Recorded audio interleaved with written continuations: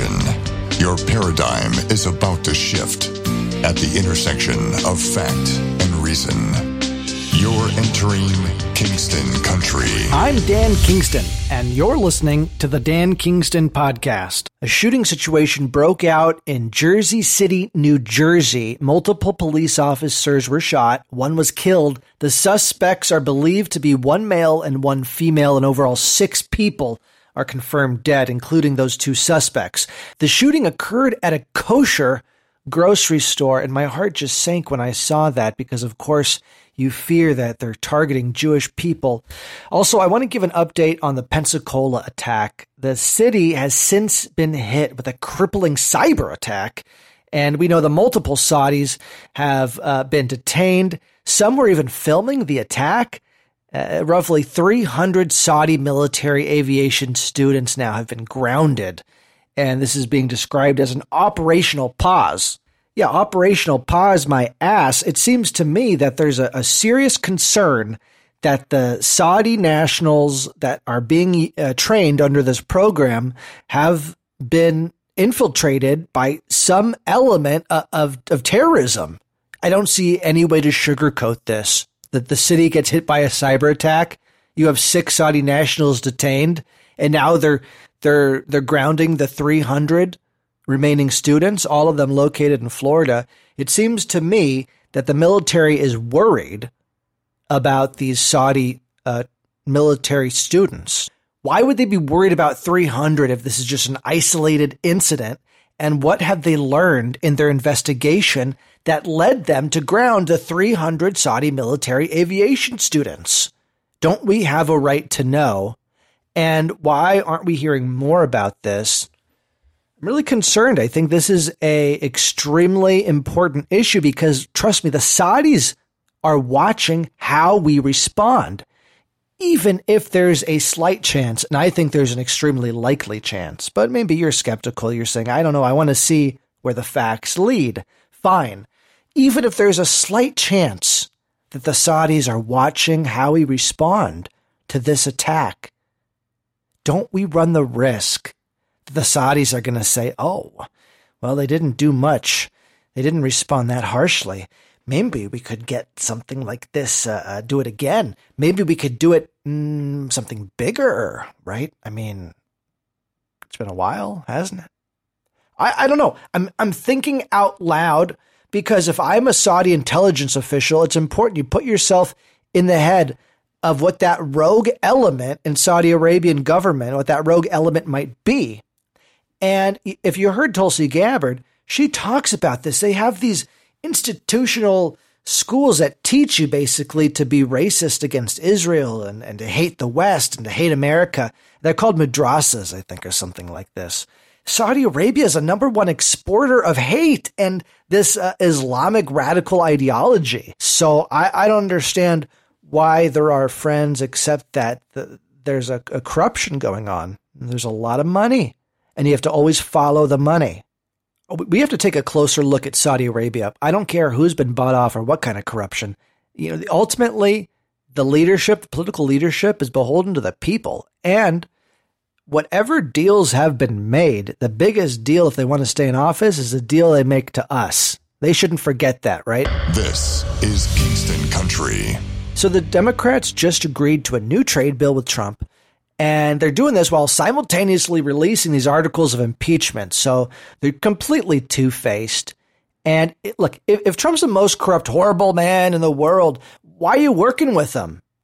And why is he willing to work with you, by the way, if he's such a horrible demagogue, like you say? Why is he working with you at all?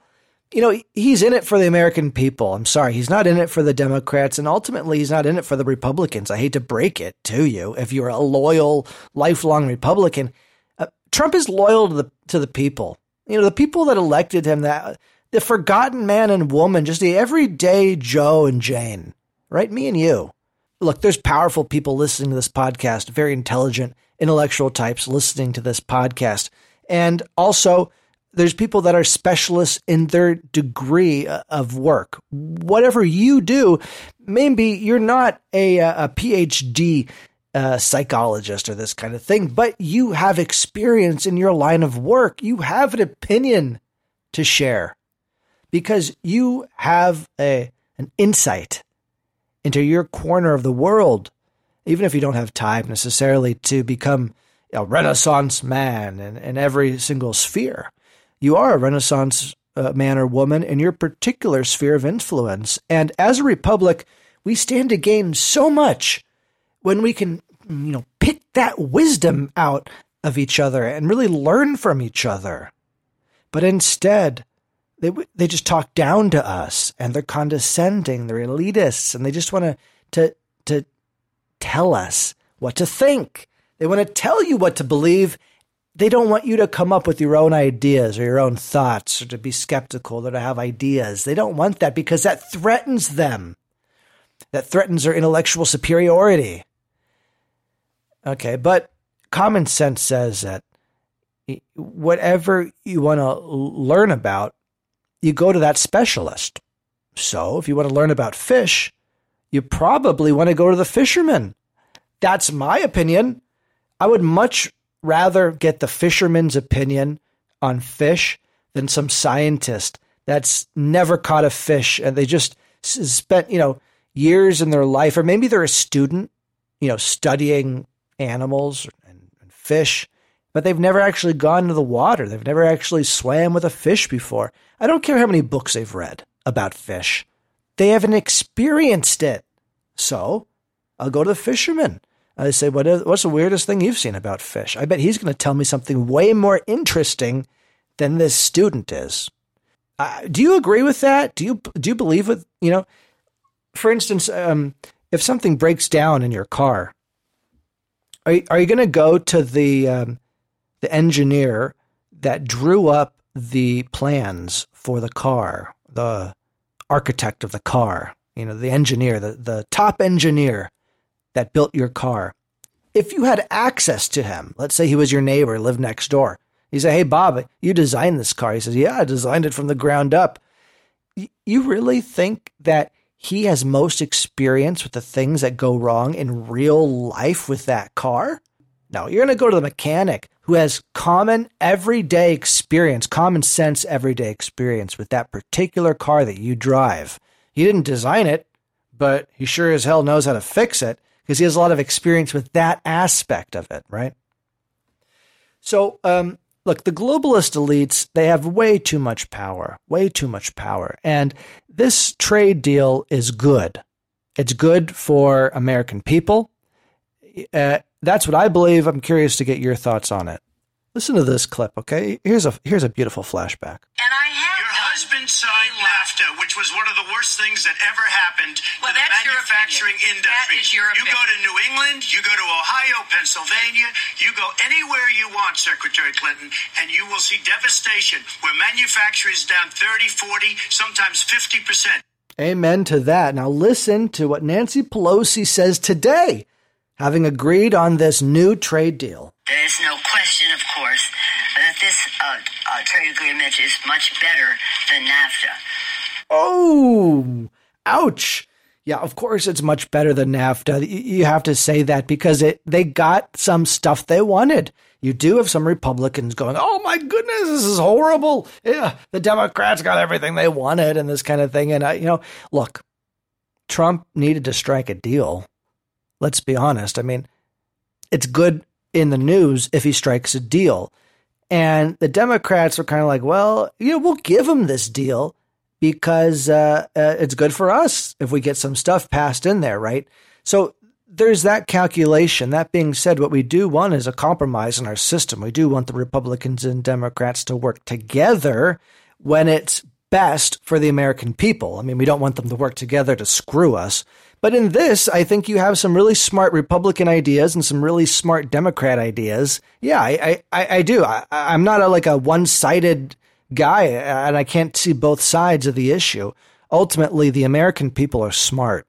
The American people want an effective solution, and they don't care if it's a Republican or a Democrat or who the hell, a zombie or a Martian solution if it's effective. They don't care what it's called.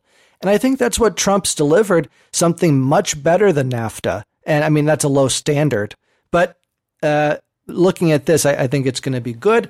I don't think he just did it, for impeachment and he just needed good news. No, I don't think that's what it is. I do think, though, that the Democrats look two-faced about this. And in the end, this is going to hurt the Democrats politically because impeachment is a wash. It looks like it hasn't moved very many minds one way or another. And the base, Trump's base, is still with him strong. Giving Trump a trade deal then actually will look good to independents and people that are saying, hey, I didn't like NAFTA. And even the Democrats are saying this is better than NAFTA. So ultimately, if you're going to look at this politically, yes, it helps the American people, but politically this helps the Republicans, I believe. And this helps Trump ultimately. So that's one guy, I'm one guy out there giving you what I think. I'm a regular guy. I'm just like an average Joe, Dan Kingston. Look, there's so much talk about like the Trump cult. And why don't you just look at the facts on the impeachment? And why is everybody in like a disconnection about what's going on? A major disconnect, you could say. To be frank, what's happening is that Trump's base doesn't care. You don't care. Because Trump's done so much good for you. I've talked about this before. And at the end of the day, if you're going to follow every single detail about this impeachment, not only is it so damn boring, but it's just impossible to anybody that has a real job. You can't sit through and comb through all these facts. I don't care if you're on the right or the left. Unless you have a ridiculous amount of leisure time, you're not going to be able to make heads or tails out of what's going on. It's easier to listen to what people are trying to tell you, and it's very tribal.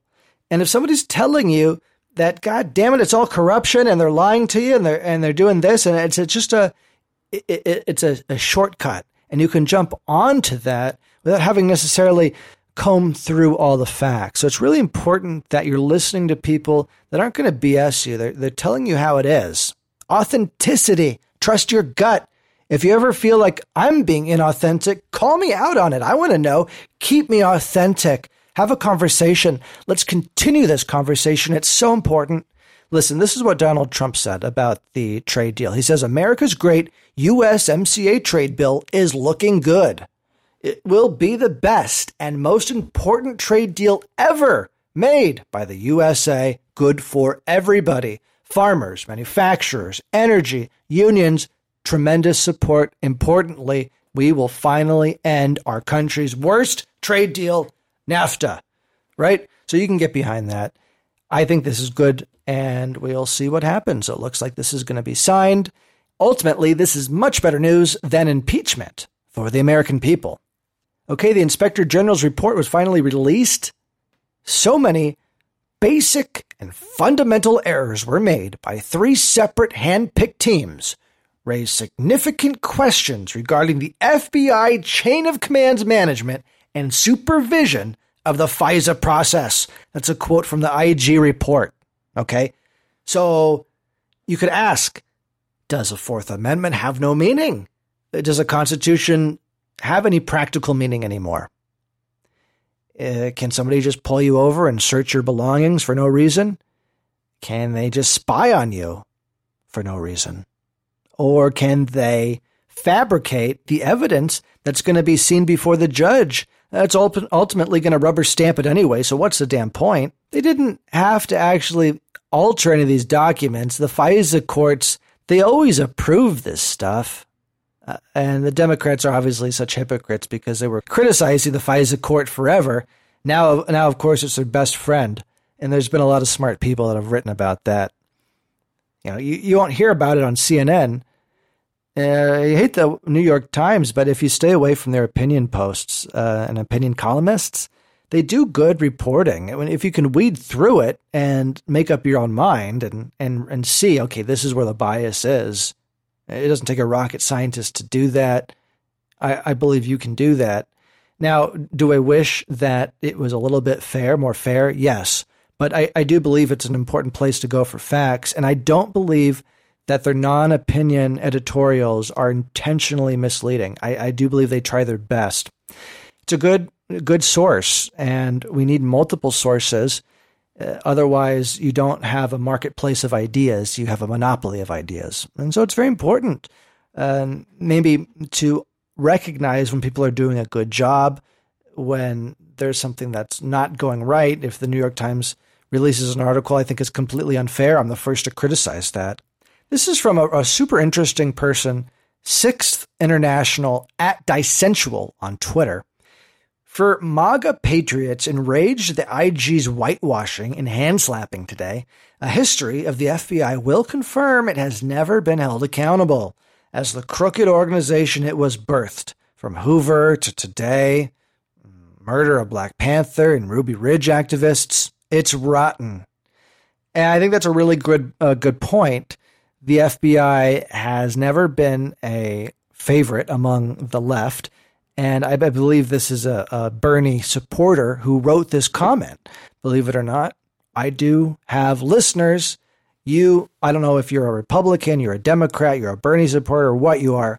Chances are you're a Trump supporter. Chances are above that, you're an American First supporter. But whoever you are, you're welcome to listen to the show, and you're welcome to the club. And this is an open place for all, and especially for American citizens and lovers of America. You have a home in the Dan Kingston podcast, regardless of your political orientation. Kingston Country. You've been listening to the Dan Kingston podcast.